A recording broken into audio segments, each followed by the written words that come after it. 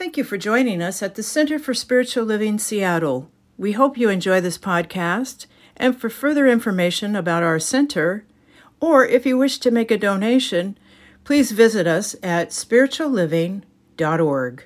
Tonight, week 1, I'm so excited because we are starting off this book, What Will Set You Free by Cynthia James, and From Pain to Passion in 7 weeks.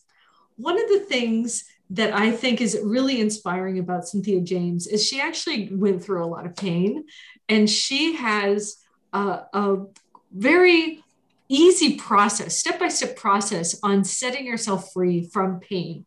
And this week, we are focusing on the story. And I don't know about you, but I'm interested in being free of any kind of oppression or restraints, either self-imposed or what I might believe that society is imposing on me. I want to enjoy a life of liberty. And one thing that I know, and that Cynthia James says in this book, is that our stories have power. They have power in our lives. And I wonder what your story says.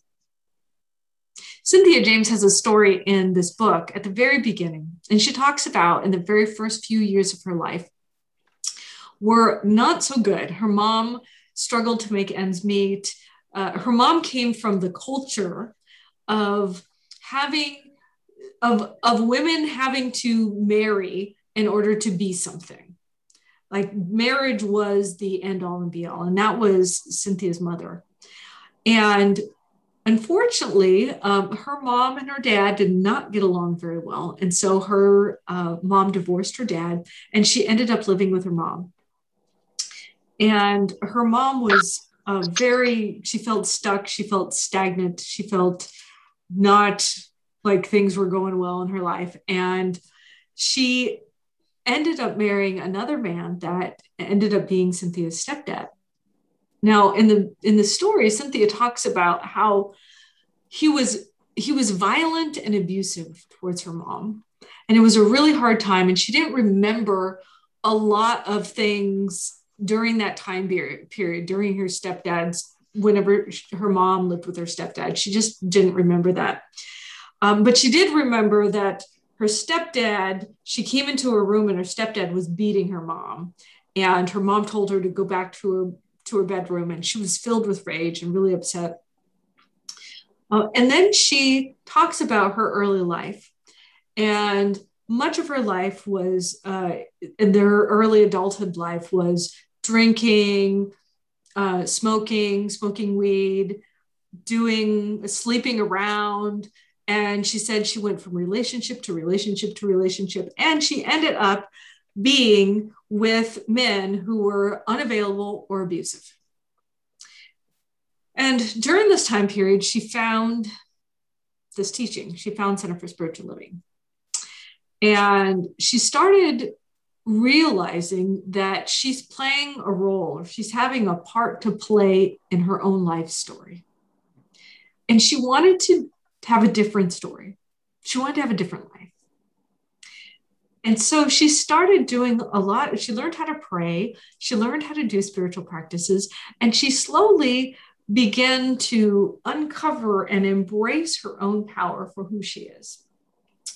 And part of this time period, she ended up going to a therapist. And when she went through the therapist, she ended up discovering memories about her stepdad that she had subconsciously implanted in her head so she couldn't remember them. So she basically started remembering violence and abuse that had happened to her that she didn't even know about, because she had pushed it so far down into her subconscious mind. And as she started doing her spiritual practices and doing her therapy, she started processing all of those emotions and everything that she had stuck inside her body and she had resisted processing. She started going through all that. And the beautiful thing about this story is she recognized that she, for a very long time, was stuck in a place of letting the story define who she is. And now she's in a place of passion and freedom. And she was able to transmute her pain into passion for her life. Now, if you've ever met Cynthia James, she is a glowing light in this world, and she is a self-care advocate. Very few of our ministers are really, really good at self-care, but this woman has it down. So that's why I wanted to talk about this book and talk about what happened to Cynthia, because I know her, and I'm inspired by her. And I know that what she has gone through, that we can transform our lives in a similar way. So my question to you is, how many times have you told your story?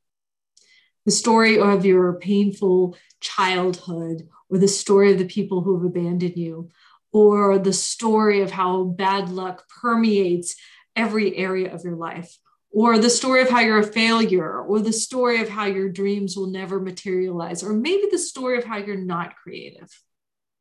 A lot of these stories are stories that I've heard people say. And I wonder if you're willing to let go of your story and maybe experience a new idea of possibility for your life.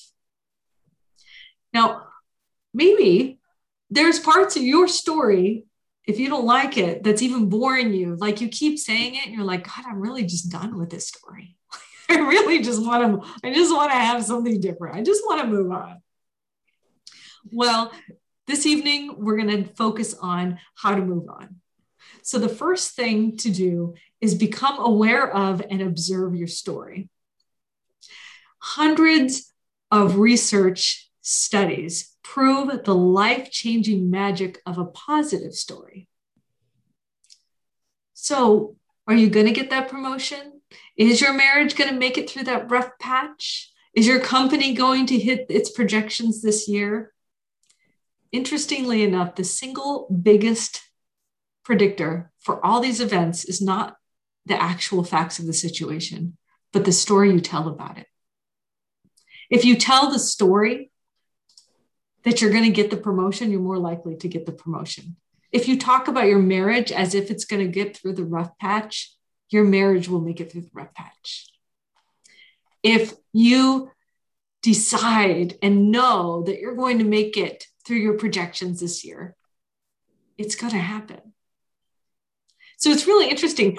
There was a study that I read in an article. I was doing a little bit of research for this. And in this article, it said that people who had a positive view of aging in midlife actually aged an average of 7.6 years longer than those who had a negative view of aging. So in other words, if you think getting older is going to be amazing, you're probably going to live 7.6 years longer than the people who say getting old really sucks. So I thought that was a really interesting fact. So just think about that. As you're observing your story, maybe you're a person who's been talking about old age like that. Think about it. Just observe. What are you saying to other people? Observe the times you want to communicate the dramas in your life. One thing that I love, I'm reading this book, The Biology of Belief, by Bruce Lipton. And in the book, he talks about the placebo effect and he's a scientist, but how in the placebo effect, what happens is usually when they do studies, they study a medicine against a group of people who are in the placebo group, because in the placebo group, there is always people who get better because of the placebo. And the interesting thing is, this is one of the most magical things that we really can look at. People get better because of the placebo, because they believe they will get better. And so our beliefs can seriously affect what happens in our body. Even if we're getting a sugar pill and we're being told we're getting medication, it can actually affect our body. So that's the placebo effect. They had a study that came out about the surgeon. So the surgeon wanted to study whether or not one way that he did surgery on the knee was better than another way. So he decided to break it up into 3 groups. So he had the people who got one kind of knee surgery, the people who got the other kind of knee surgery, and then of course the other group that didn't actually get surgery, but he told them that they got surgery. So he actually did the incisions in the knee to the people who got the knee surgery, or to the people who did not get the knee surgery. So he did the incisions, so they actually had to they saw the scars, they were put out, they totally thought, okay, I got the surgery. He put them through the same recovery process, all 3 groups. And the surgeon was shocked because the group that didn't actually get the surgery did just as well as the other 2 groups that did get the surgery. I mean, it was shocking to him. He thought, oh my God, these people got better just because they thought I did surgery. It was as successful as the people who got the surgery. So it's really interesting that our thoughts and our beliefs about things affect our reality. And so your story that you're telling is affecting what's happening in your life. So again, the first thing to do is to observe your story, become aware and observe your story that you're saying. The second thing is that you desire to change the story. You have to have a desire to change your story. Dr. Carol Dweck wrote, small shifts in mindset can trigger a cascade of changes so profound that they test the limits of what seems possible. So what I encourage you to do as part of this process is, after you've decided to change, is to really think about the challenges that you've had in your life, and think about so you want to change your story, right? You have different challenges happening in your life. Think about what were the opportunities for learning about yourself from that challenge, or what benefits could you have possibly gotten? Now, I know that there are terrible stories out there.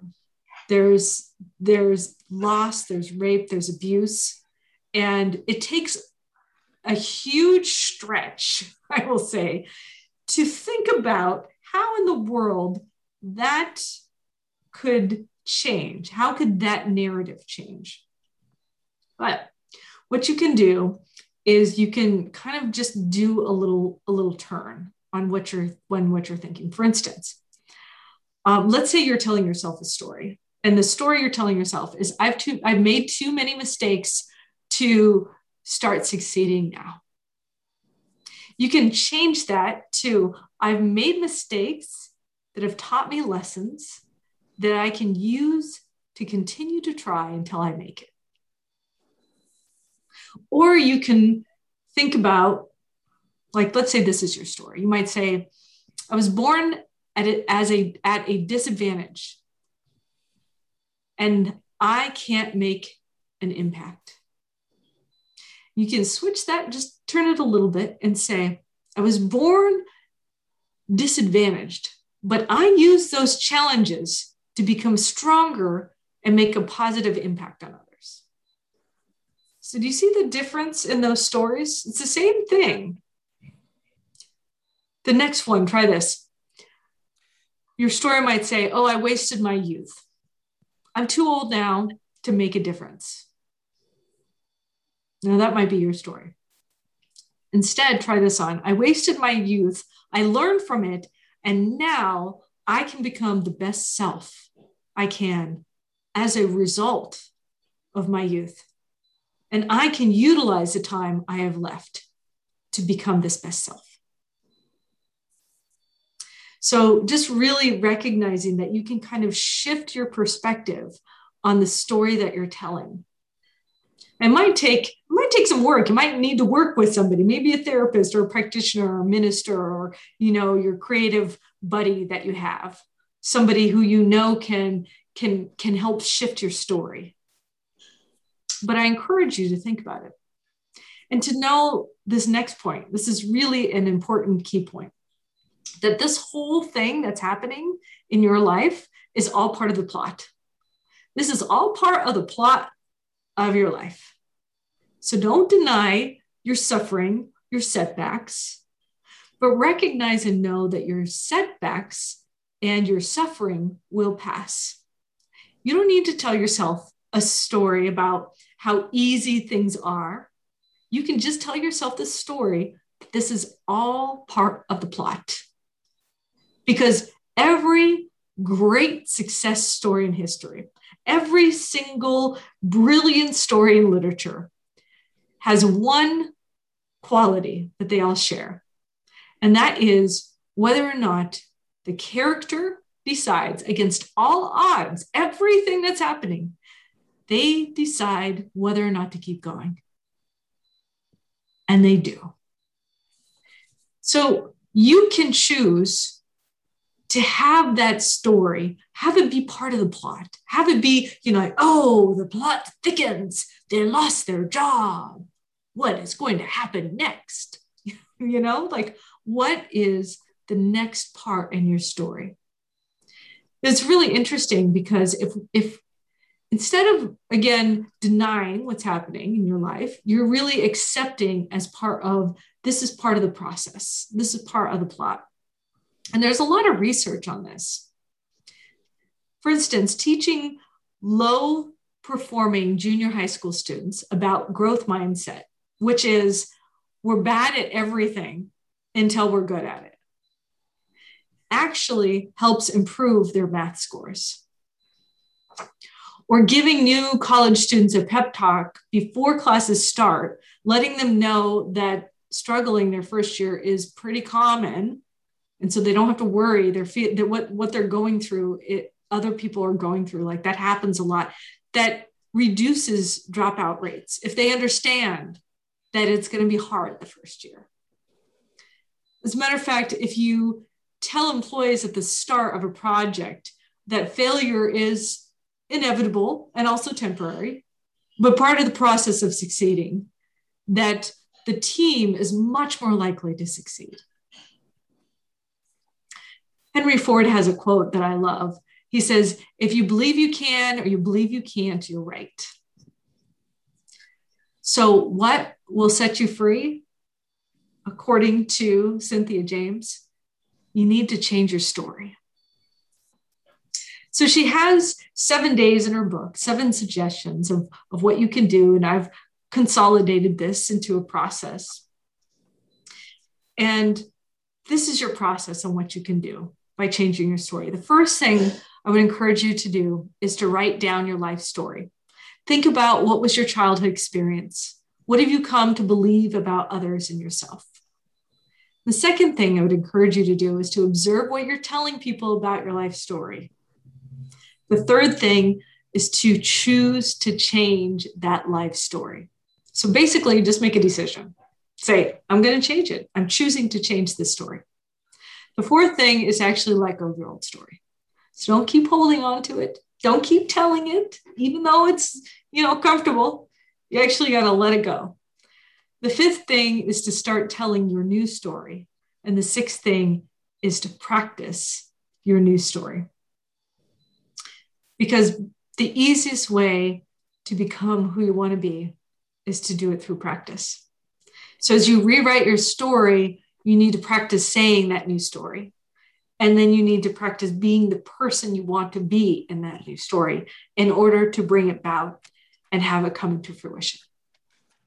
So that is what I have for you today. I look forward to our next week together, and I am now complete.